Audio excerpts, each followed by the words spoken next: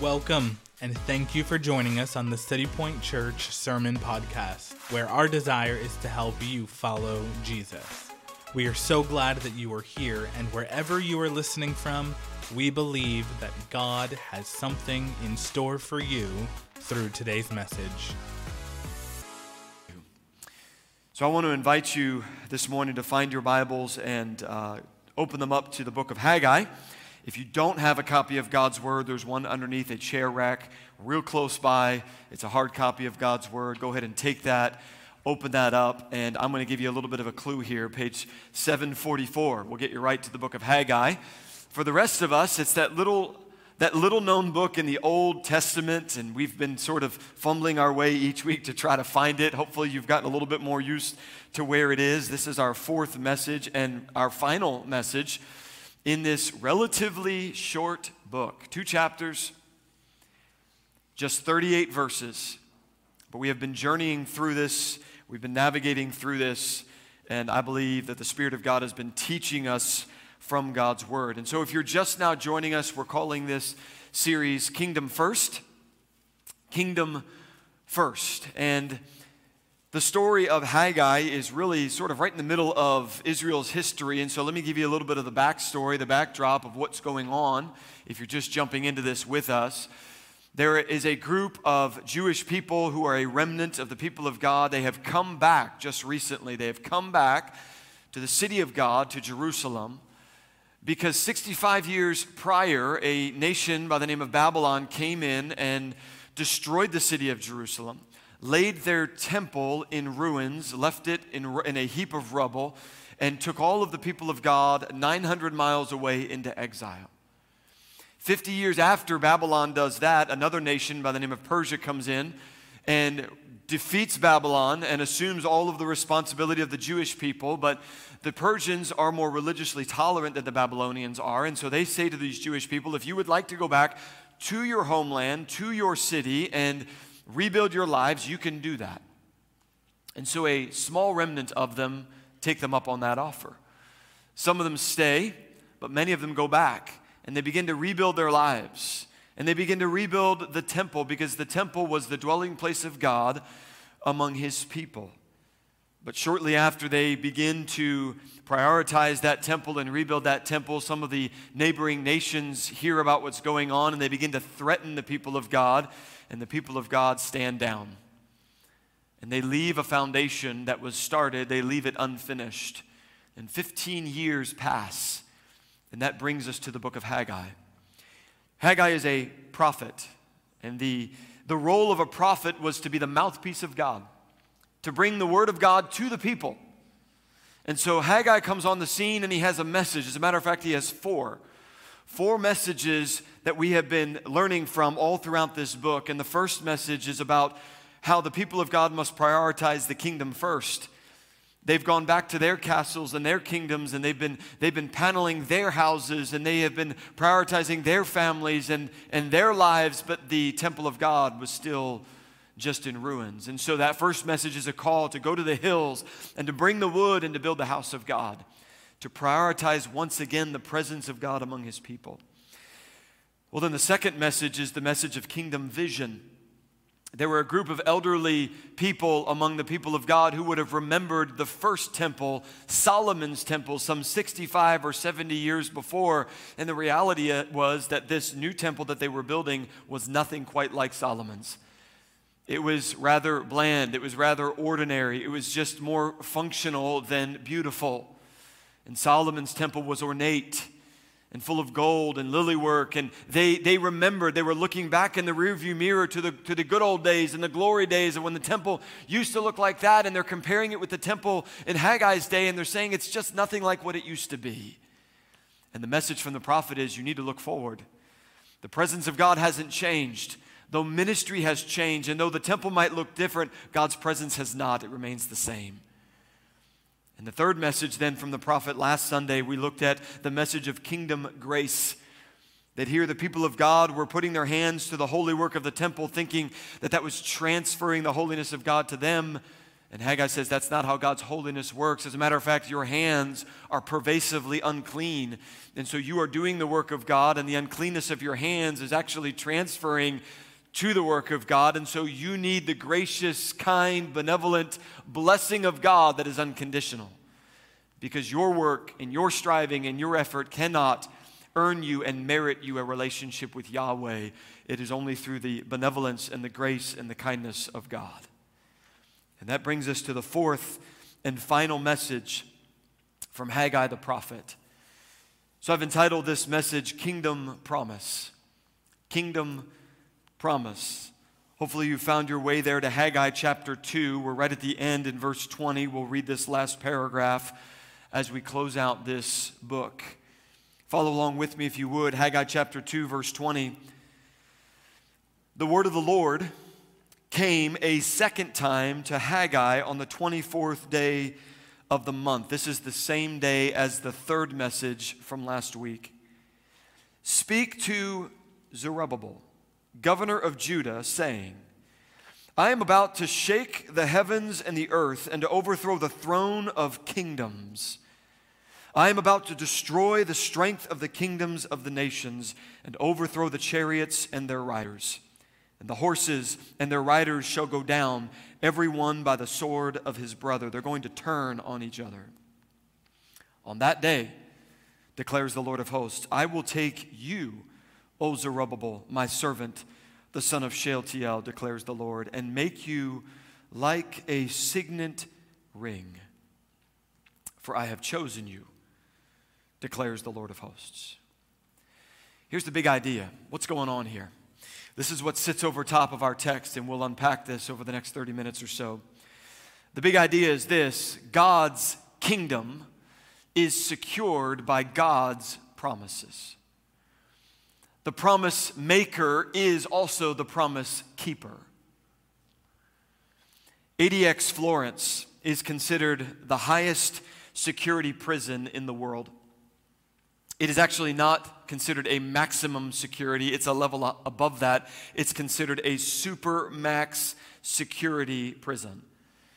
This prison was built to house those who are most capable of extreme violence, either to others or to themselves, or those who were the greatest threat to to humanity. They are put into this ADX Florence supermax security prison.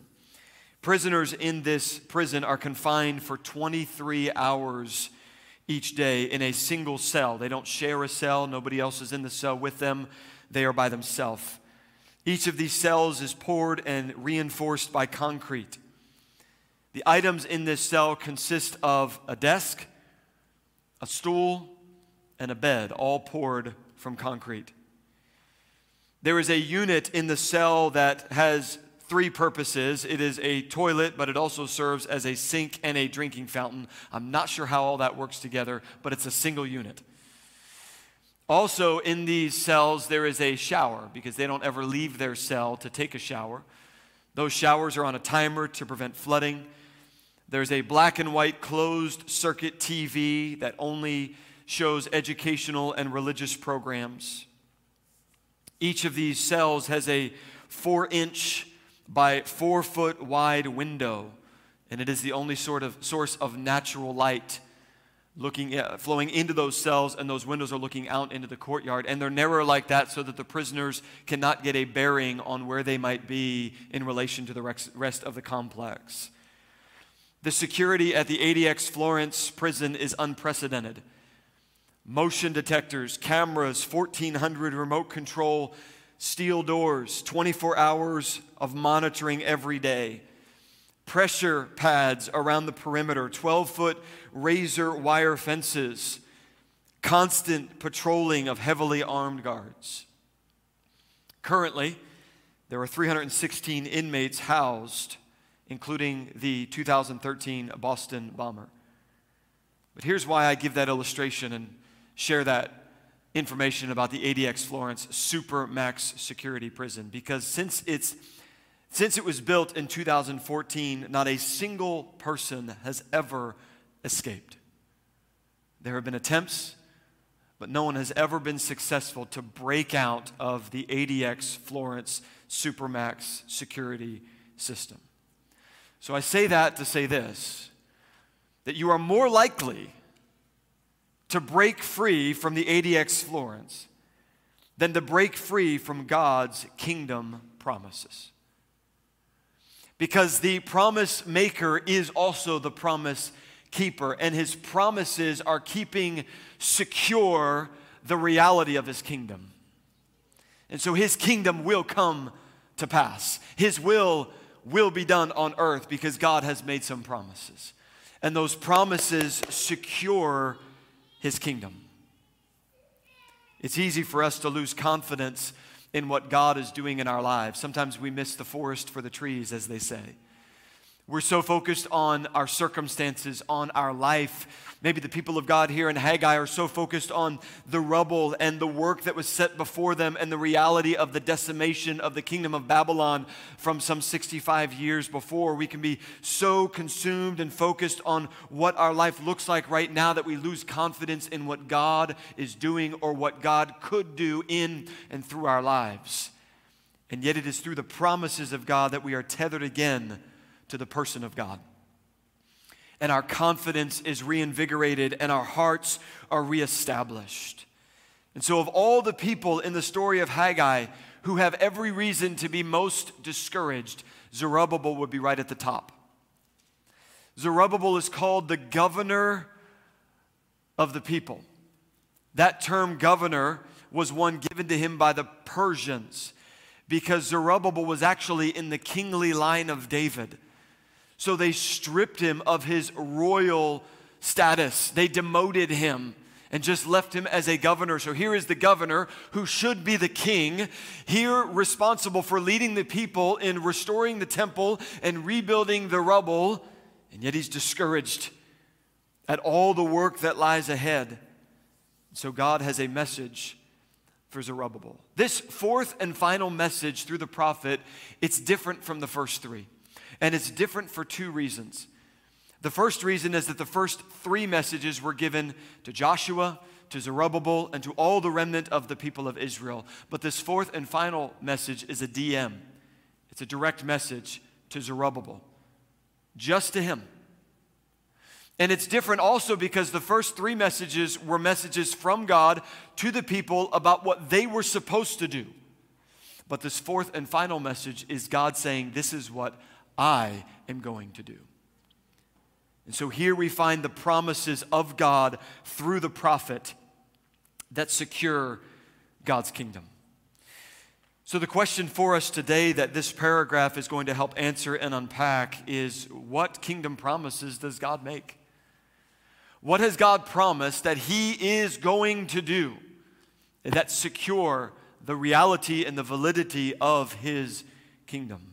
There are two promises in our text, but there's also a third promise that I want to share to you that is from the entire book of Haggai as we seek to conclude our time in this book. So three total promises that we find from our text and from this book. God's promises, what are they? Number one, God promises total destruction of the wicked. Complete destruction of all that is evil and all that is wicked in the world. We find that in verses 21 and 22. Look at it again there with me. He says, speak to Zerubbabel. Here is the direct message, governor of Judah, saying, this is God speaking, I am about to shake the heavens and the earth and to overthrow the thrones of kingdoms. I am about to destroy the strength of the kingdoms of the nations and overthrow the chariots and their riders, and the horses and their riders shall go down, every one by the sword of his brother. There is a major battle brewing on the horizon of apocalyptic proportions. Now, we ask ourselves as we read this, has this battle already taken place? Do we see a battle in our world's history that is portrayed by God shaking the earth and shaking the heavens? Did this battle take place during Zerubbabel's day, or is it yet to come?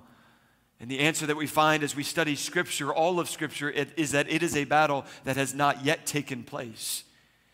God is speaking through Haggai to Zerubbabel, speaking of a day far off in the future and yet one that is imminent, because God says, I am about to do this.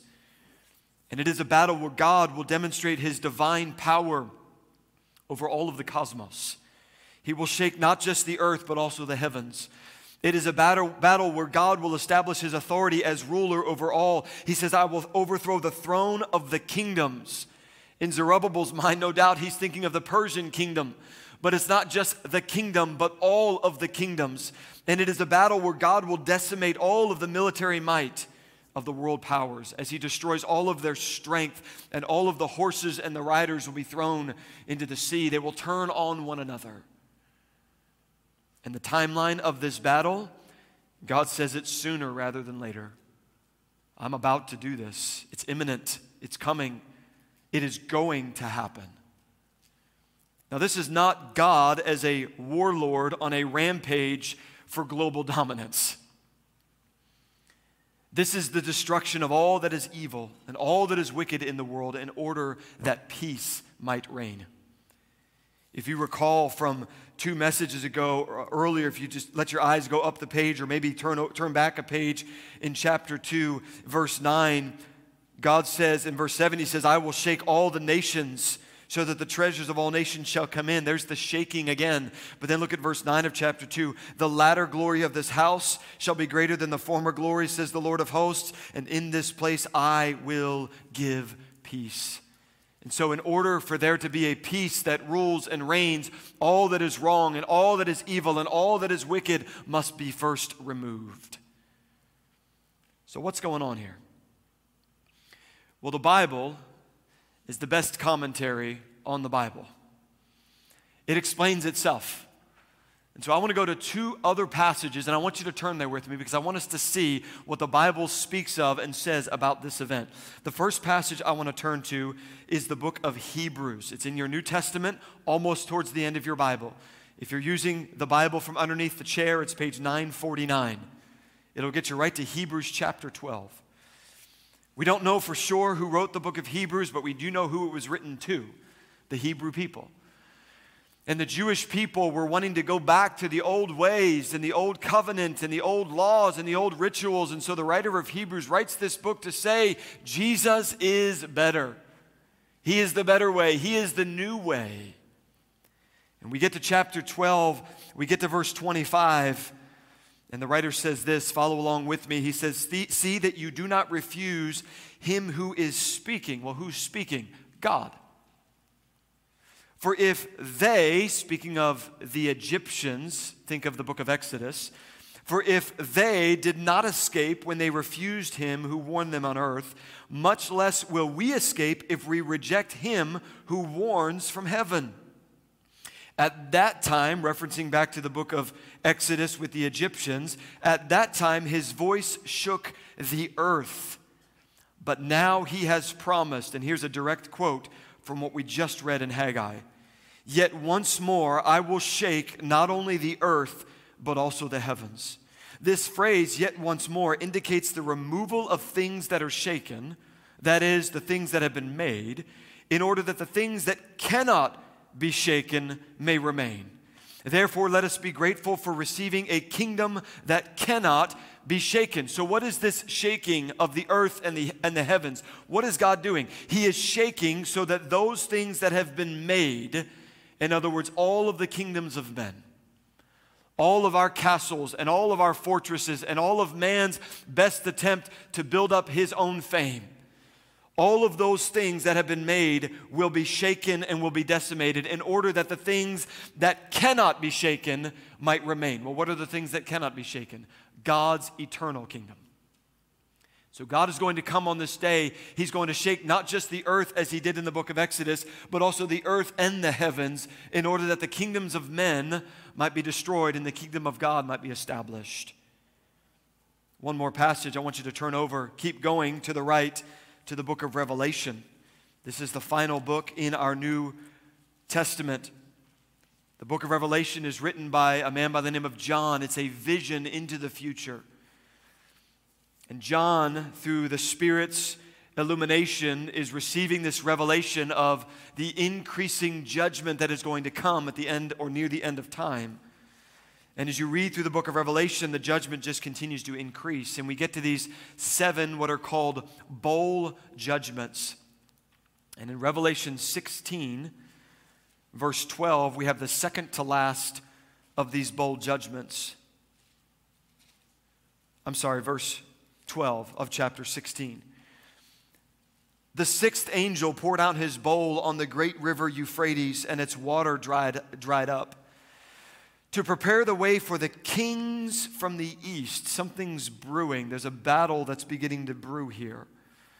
And I saw, John writes, coming out of the mouth of 3 characters here, the dragon, and out of the mouth of the beast, and out of the mouth of the false prophet, 3 unclean spirits like frogs. In John's best description, that's how he's describing what he's seeing here. And he says in verse 14, for they are demonic spirits. So these 3 characters, this dragon and this beast and this false prophet, they're being demonically influenced here.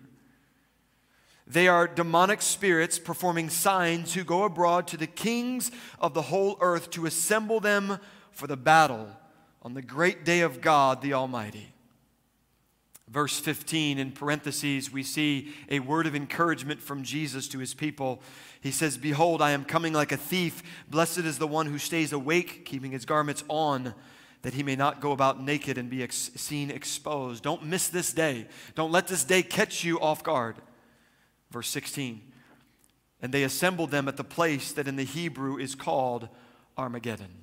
Now, Armageddon is a literal place in the Jezreel Valley.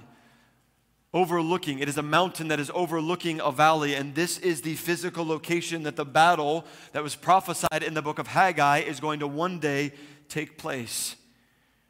And then we have in verse 17, the 7th and final bowl judgment is being poured out. See it there in Revelation 16:17. The 7th angel poured out his bowl into the air, and a loud voice came out of the temple from the throne saying, it is done. Does that sound like somebody else you heard on a cross?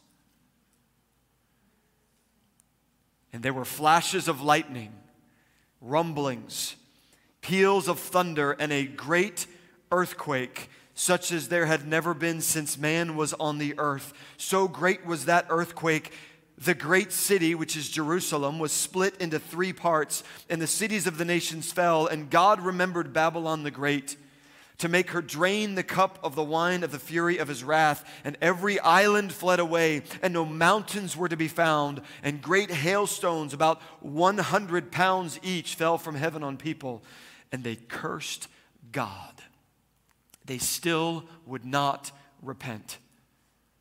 They still would not turn to their Creator.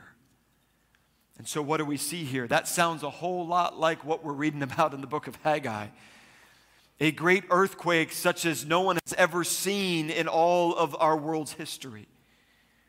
The greatest earthquake to date was on May 22nd, 1960 in South Chile. 9.5 magnitude on the Richter scale.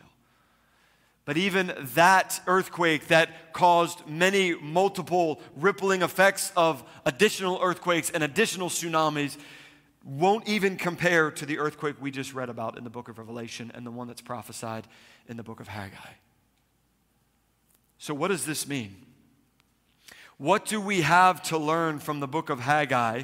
Why is God saying to Zerubbabel that this day is coming when all that is evil and all that is wrong and all that is broken will ultimately be brought to ruin? We learn here that God will not share the throne of his kingdom.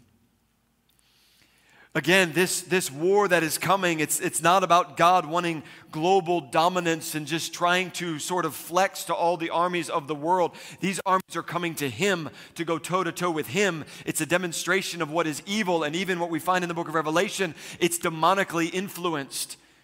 And so we know this to be true. Every great story ends with all that is good winning and all that is evil losing. And that's what we see at the end of God's narrative and the end of God's gospel story. And so Jesus' first coming as a baby was to bring defeat to his spiritual enemies on the cross. But his second coming, as he comes on a white horse, will be to defeat his physical enemies and to eradicate all that is evil and all that is wrong. But it's not just the future throne that God does not want to share. It's also the throne of your heart and the throne of your life. And we sang about it a moment ago, make room for him. And it's so easy to think that, well, I'm a Christian, I'm a follower of Jesus, I put my faith in Christ, and so, of course, he has the throne of my heart. But let me ask you it this way, what percentage of your heart does God rule? Because it's not just a yes or no question. It's not just does he rule or does he not rule. It's a percentage question, because I have met more than one Christian who says, I'm a follower of Jesus, and yet their life is not fully and completely given over to the lordship of Christ. See, your heart has a throne with a seating capacity for one. And anytime we go after lesser kingdoms, or anytime we pursue lesser things, or anytime we allow evil or sin or the habitual wrongs into our life, we are giving place to the devil in our life and allowing the lordship of Christ to be dethroned. We don't lose the salvation. We don't lose our status as a son or a daughter of God, but we do lose the joy, and we do lose the blessing, and we do lose the sense of his presence in our life. And so don't share the throne of your life with anyone else or anything else. Let Christ rule supreme. God's promise of that future victory secures the victory for me today. I can have victory today over sin. I can have victory today over the world, the flesh, and the devil, because there is a future victory where Christ will once and for all eradicate all that is evil. So God promises one day total destruction of all that is wicked. Number two, God promises full repair of the covenant. We're going to get just a little more positive here in the second point. God promises full repair of the covenant. I want you to see it. We're back in Haggai now. I want you to see it in verse 23. On that day, referencing the one that we just talked about in the book of Revelation. On that day, declares the Lord of hosts, I will take you, O Zerubbabel, my servant, the son of Shealtiel, declares the Lord, and make you like a signet ring. For I have chosen you, declares the Lord of hosts. I will make you like a signet ring. Now, what's going on there? What is a signet ring? Well, in antiquity, kings would often have a ring on their right hand, and it would bear their inscription, their identification.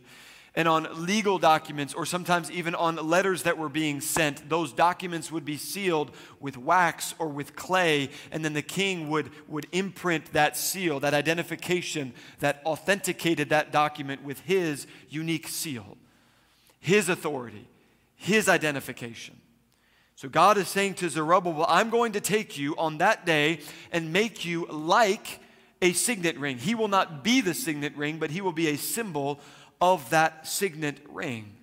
Now, why is this important? Well, there is a really fascinating backstory here behind the life of Zerubbabel. And as we dive into the Old Testament and we begin to understand what's going on in 2 Samuel chapter 7, God makes a promise to a king by the name of David. And God makes a covenant promise to David that one day through David's line there would come a king who would be unlike all the other kings. He would be the King of kings. He would be the Lord of lords. And that he would not just establish an earthly kingdom, but ultimately a heavenly and a spiritual kingdom. And God made that covenant promise to David that through his line that king would be born. Well, generation after generation, kings would come and kings would go, all longing for and looking for the day when that ultimate king would come. Well, those kings ultimately and eventually started to go sideways from the covenant. And they rebelled against God's will, and they led the people away from God's will. And so a king comes along in the line of David, and his name is Jehoiakim. And God sends judgment to and through Jehoiakim. And in Jeremiah 22:24, God says, as I live, declares the Lord, though Coniah, who is this king Jehoiakim, the son of Jehoiakim, king of Judah, were the signet ring on my right hand, God says, yet I would tear you off. So God is going to take the ring off of the right hand of this king Jehoiakim and send judgment to the people because of their rebellion to the covenant. And this, under the rule and under the watch of Jehoiakim, this is when Babylon would come in and destroy the temple and lead the people of God into captivity. But here's what you need to understand about Jehoiakim. He's the grandfather of Zerubbabel. Zerubbabel, who God is speaking to in our fourth and final message of Haggai, is the grandson of Jehoiakim, who had the signet ring torn off of his right hand because of his rebellion to the covenant. And so what God is saying now to Zerubbabel, he's saying, I am going to repair the covenant through you. I am going to put the ring back on your right hand, Zerubbabel. I'm going to reinstate the kingly line from David through you, Zerubbabel. So now you will be like a signet ring that is a picture of my covenant to God's people. And 10 generations later, you can read about it in the genealogy where we sometimes get lost in all of the names in Matthew chapter 1. There in that genealogy, 10 generations later, you will find Jehoiakim and you will find also Zerubbabel, but you will also find another man by the name of Jesus. And he would be a baby who would be born, who would grow up and walk through this very temple that Zerubbabel is beginning to rebuild. And just outside of that temple, some 33 years after his birth, he would be crucified and hung on a cross to pay for the sins of the world. But then he would rise again 3 days later, and then he would ascend to be with the Father, and he would sit down at the right hand of the Father. And that position is significant because for one to sit meant that the work was finished. And so this king would sit down at the right hand of the Father, establishing his throne forever. But then he wouldn't be done. His work would continue as he would begin to gather a people known as the church, and he would send them out into the world to continue to expand and to build his kingdom. And at the right time, when the Father would say, that son would go, and he would establish his rule and reign and consummate his final throne on the earth forever. That's pretty good. Here's why it's significant. Because there is a gospel line. If Zerubbabel is like the signet ring, then who is the signet ring? Jesus. Jesus bears the image of the Father, the identification and the authority of the Father. Colossians 1:15 says he is the image of the invisible God. Hebrews 1 says that Jesus is the radiance of the glory of God. Listen, and the exact imprint of his nature. Jesus possesses the full weight of God's glory and authority. Jesus is the one who identified with man so that man could identify with God. And it is only through the imprint of Christ on your life that you and I can have a relationship with the Father. And so here's the gospel line. God repaired the covenant from David to Jesus through Zerubbabel. And now God will repair the covenant from me to himself through Christ. Jesus is what repairs our covenant relationship with God. Just like Zerubbabel's grandfather, Jehoiakim, we have broken the covenant. Our sin has torn off the ring. Our sin has separated us from fellowship with God. And so we need to be restored. The covenant needs to be repaired. We must be brought back into a relationship, and all of our striving and all of our working and all of our effort and all of the steps that we might try to make ourselves right with God and to restore ourselves into that relationship will not work. We need the one who is the very imprint of the nature of God to stamp himself, his identification, and his authority on our life to reinstate us into that relationship and repair the covenant. And that's what Christ came to do. It's what he came to do for you. It's what he came to do for me. And now, just as Haggai will say through, or really God will say to Zerubbabel, God says, I will take you. God says, I have chosen you, because that's gospel language. God desires for your life to be sealed with his identity. Has Jesus sealed your life? Have you been stamped with the imprint of Christ? Not your effort, not your work, not your religion, not your ability, not your merit, but Jesus alone. You say, John, I feel like just about every week you ask a question something like that. Yeah, because that is the most significant thing for us to understand here during the short time that God gives us in our life. Am I truly a follower of Christ? You are not a follower of Christ because you come to church. You are not a follower of Christ because you read your Bible. You are not a follower of Christ because you pray or do good deeds. You are a follower of Christ because Jesus has stamped your life with his very identity. And he has repaired the covenant relationship between you and God. And if there has never been a moment where you have come by faith and trusted in Jesus alone, friend, today is the day of salvation for you. Trust Jesus alone. Coca-Cola is one of the most iconic American brands. You might call it soda. If you're from the Midwest like my wife, you call it pop. I don't know where that came from. It's pop. We got one vote for pop. Soda, pop, whatever you call it, Coca-Cola, right? You may or may not know this, but originally Coca-Cola was used for as a medicinal tonic. It was used for pharmaceutical reasons, and it was a thick syrup.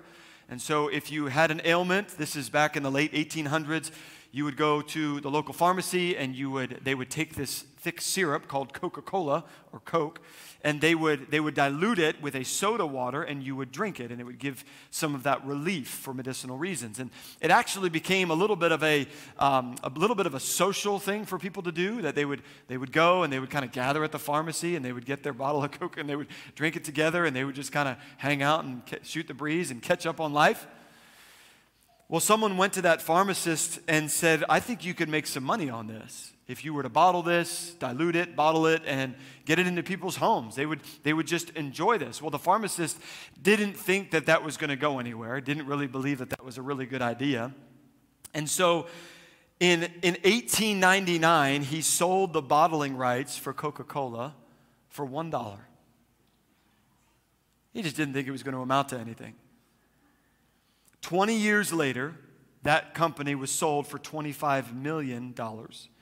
And today, it is one of the world's most recognized brands and is valued around $250 billion.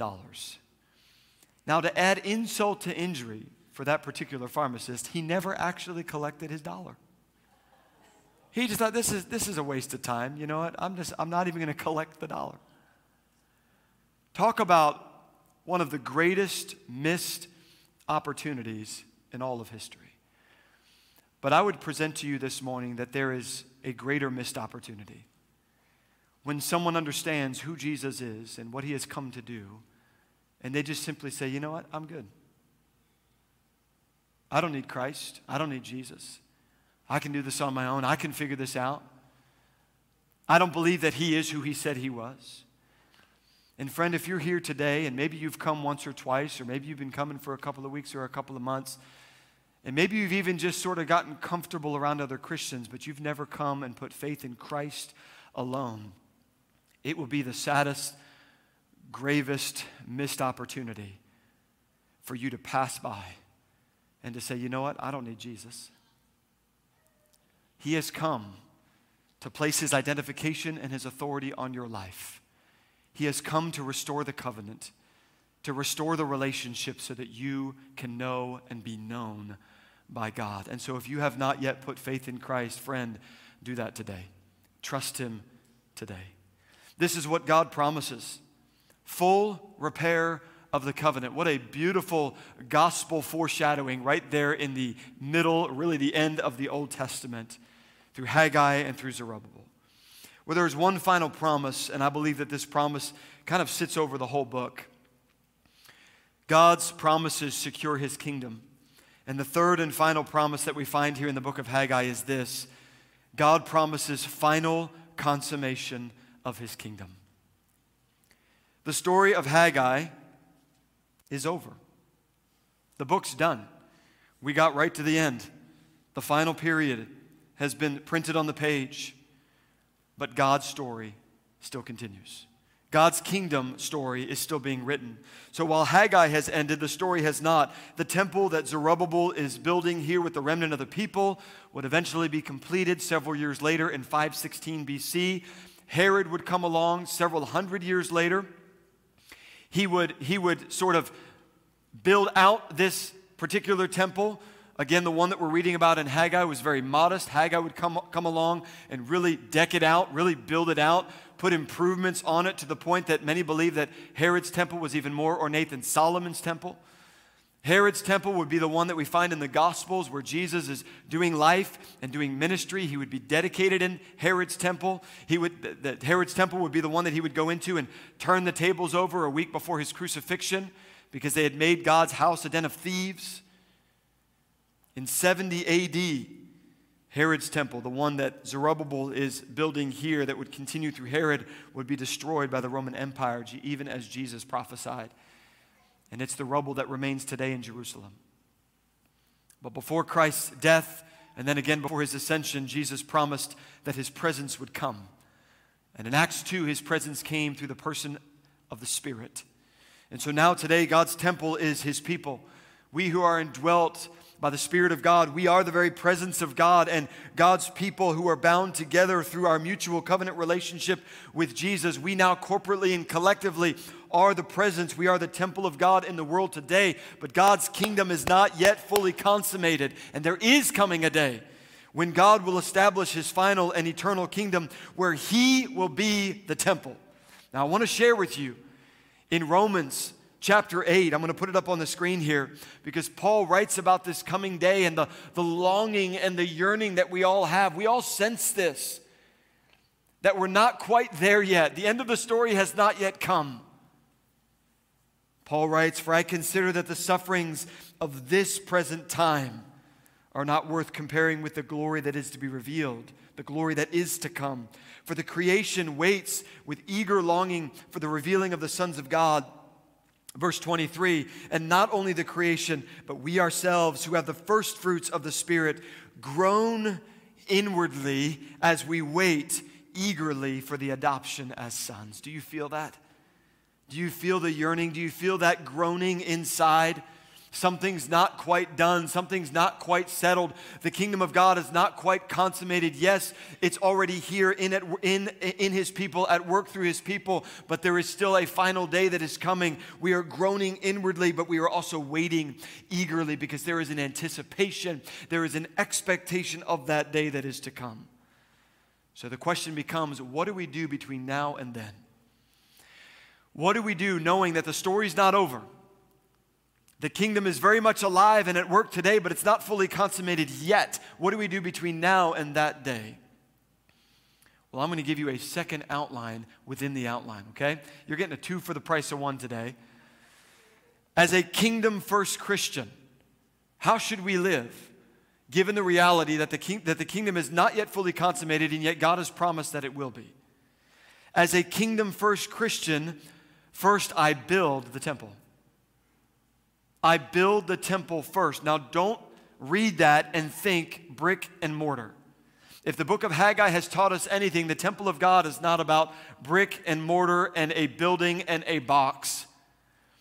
One scholar said that the temple represents the seat of Yahweh's presence. And so the temple, when we prioritize the building of the temple, what we are doing is we are prioritizing the presence of God. We are making room. We are clearing the way. We are saying, God, I want your presence in my life. I want your work in my life. I want your preeminence in my life. C.S. Lewis wrote several allegorical works, one of which is The Voyager of the Dawn Treader. And much, if you're not familiar with C.S. Lewis's works, much of them are allegorical and they're pointing to something of the spiritual realm and what God is doing. In one of these stories, The Voyager of the Dawn Treader, there's a narrative towards the end between Lucy, who's a little girl, and Aslan, who's the lion who represents Christ. And Lucy says, "It isn't Narnia, you know. It's you. We shan't meet you there, and how can we live never meeting you? But you shall meet me, dear one," said Aslan. "Are you there too, sir?" said Edmund. "I am," said Aslan, but there I have another name. You must learn to know me by that name. This was the very reason why you were born. This is the very reason why you were brought to Narnia, that by knowing me here for a little, you may know me better there. See, God's great desire for his people is that they would know him, that they would experience his presence.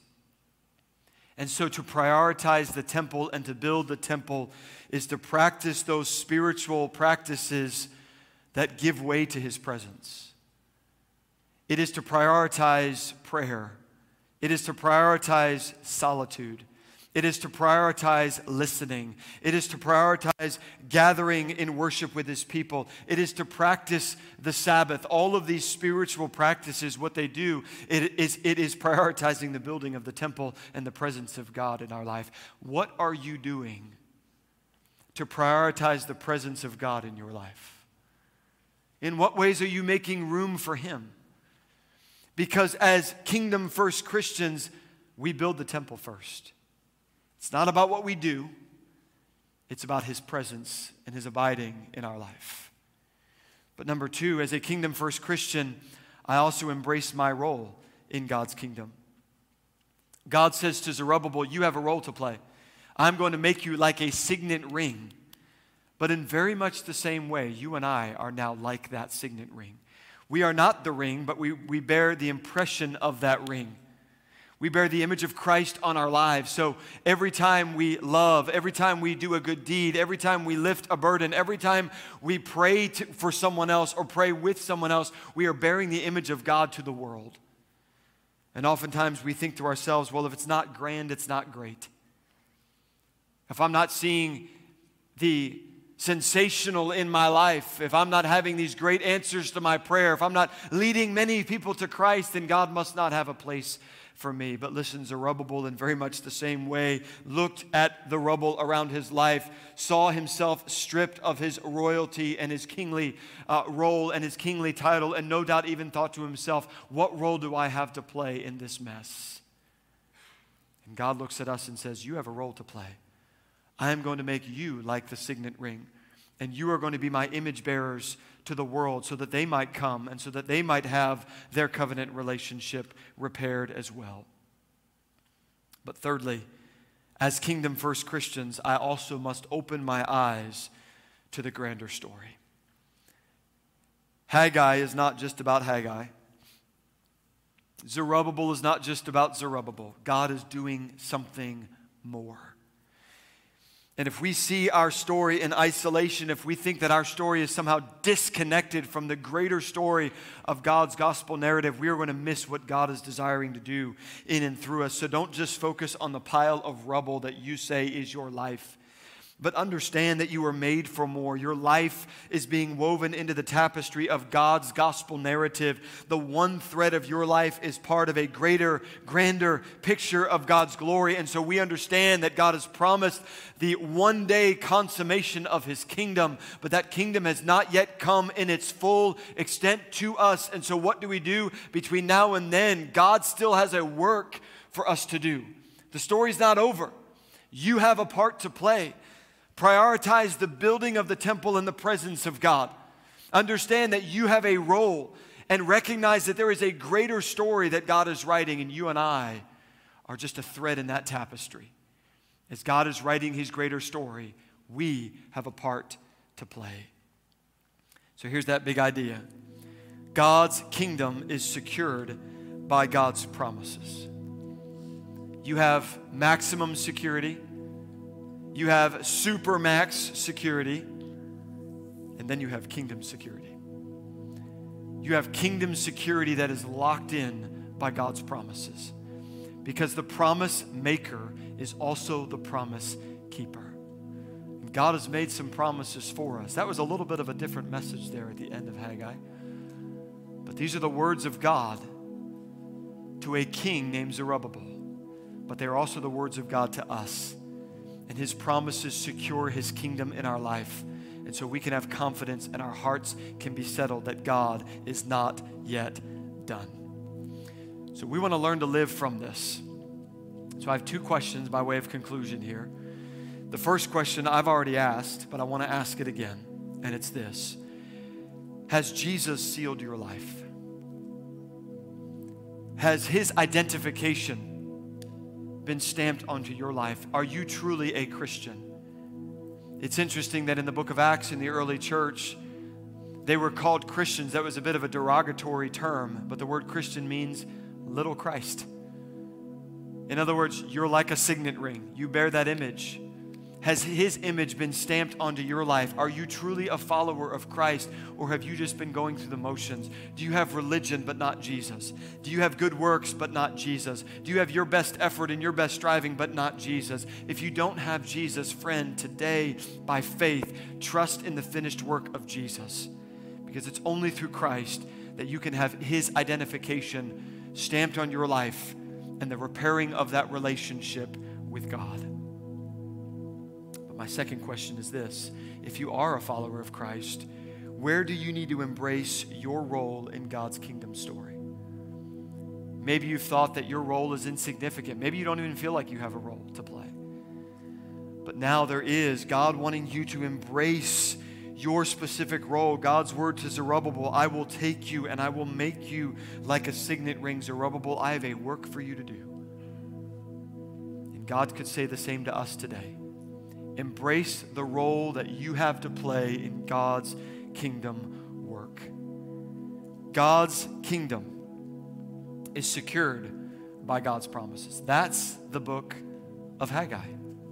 A short book, but packed with gospel truth for us today. And so I hope that you will never read the book of Haggai the same again.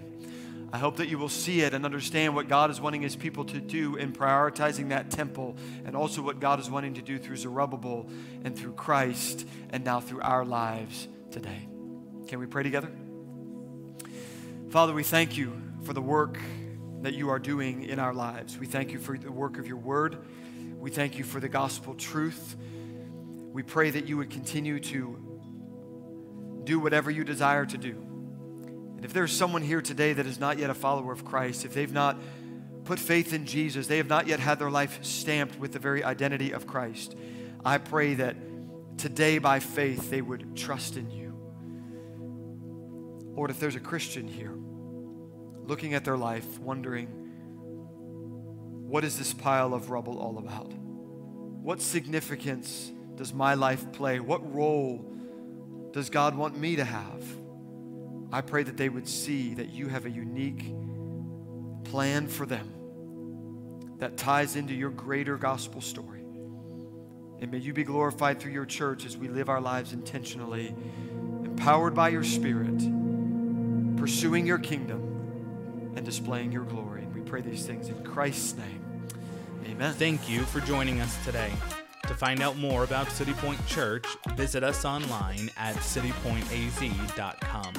You can also find us on social media at citypointaz. Be sure to leave a review, subscribe, and share this podcast with your friends.